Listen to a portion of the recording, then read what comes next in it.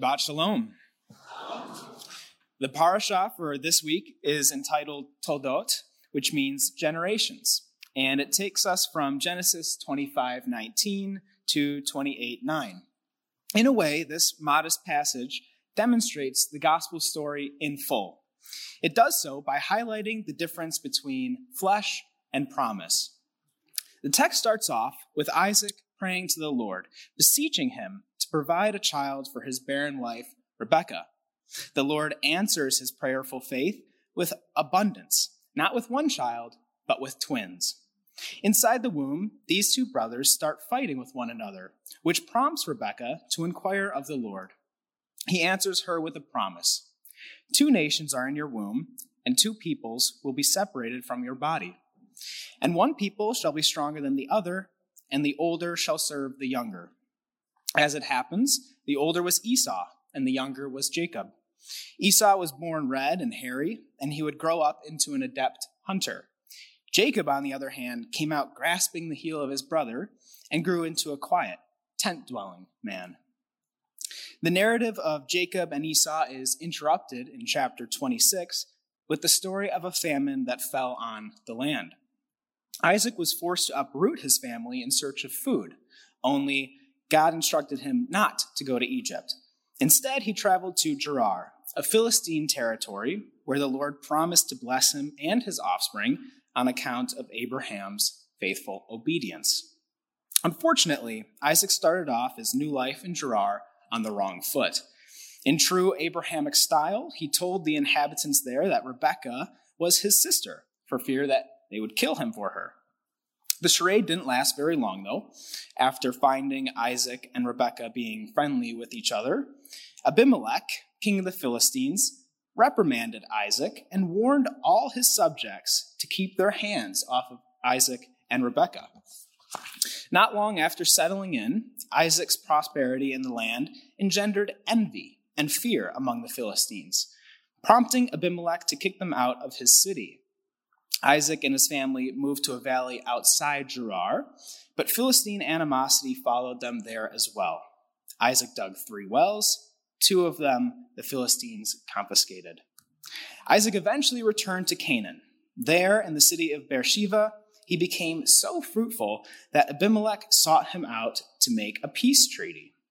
This Isaac gladly did, showing that Adonai is not only a God of generosity, but also a God of peace. In chapter 27, the storyline returns to Jacob and Esau. By this time, Isaac is old and blind.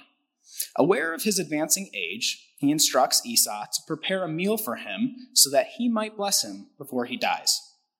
While Esau is out hunting, Rebekah betrays her husband by instructing Jacob on how to steal his brother's blessing. Rebekah prepares the counterfeit meal and dresses Jacob in donkey hide and Esau's clothing. This get-up was convincing enough to fool Isaac into bestowing the blessing on Jacob. By the time Esau returned, there was no blessing left to give, sending Esau into a murderous rage. But Rebekah, it seems, had planned for this contingency. She told Jacob to flee to Haran, where he could stay with her brother until Esau's anger passed. What she didn't anticipate was that Jacob would remain there many years in Haran. Rebekah died without ever seeing her son again. Thus, Esau is left with his wives and his misery in Beersheba.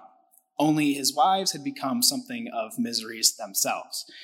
They were foreign women who had distressed Isaac and Rebekah for years, placing significant strain on the family unit. Esau attempts to remedy this by marrying again, this time a woman who was a descendant of his uncle Ishmael's family. And this is where the story ends, with a fractured family, a disordered home, and a dying patriarch. But there is hope in this apparently desperate circumstance. It would be a mistake to judge this situation according to the flesh and not according to the promise.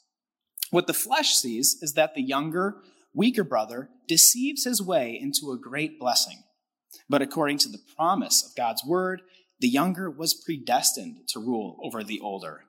In short, it is the Spirit who is in control of history, not the fleshly powers of this world. Paralleling this, Israel was specifically chosen as God's holy people because of her apparent weakness. The true church has always been a persecuted minority. Even our Savior, Yeshua the Messiah, condescended to us by taking on the frailty of human flesh. By all outward, fleshly appearances, Messiah was defeated on the cross. But according to the promise, God was displaying his power and victory in the greatest way possible on that cross. In like fashion, we too should boast in our weaknesses and persecution. God's greatness is amplified in it. I will leave you with these words from Paul in 2 Corinthians 12, 9 through 10. Therefore, I will boast all the more gladly of my weakness, so that the power of Messiah may rest upon me. For the sake of Messiah, then, I am content with my weakness, insults, hardships, persecutions, and calamities. For when I am weak, then I am strong. Thank you.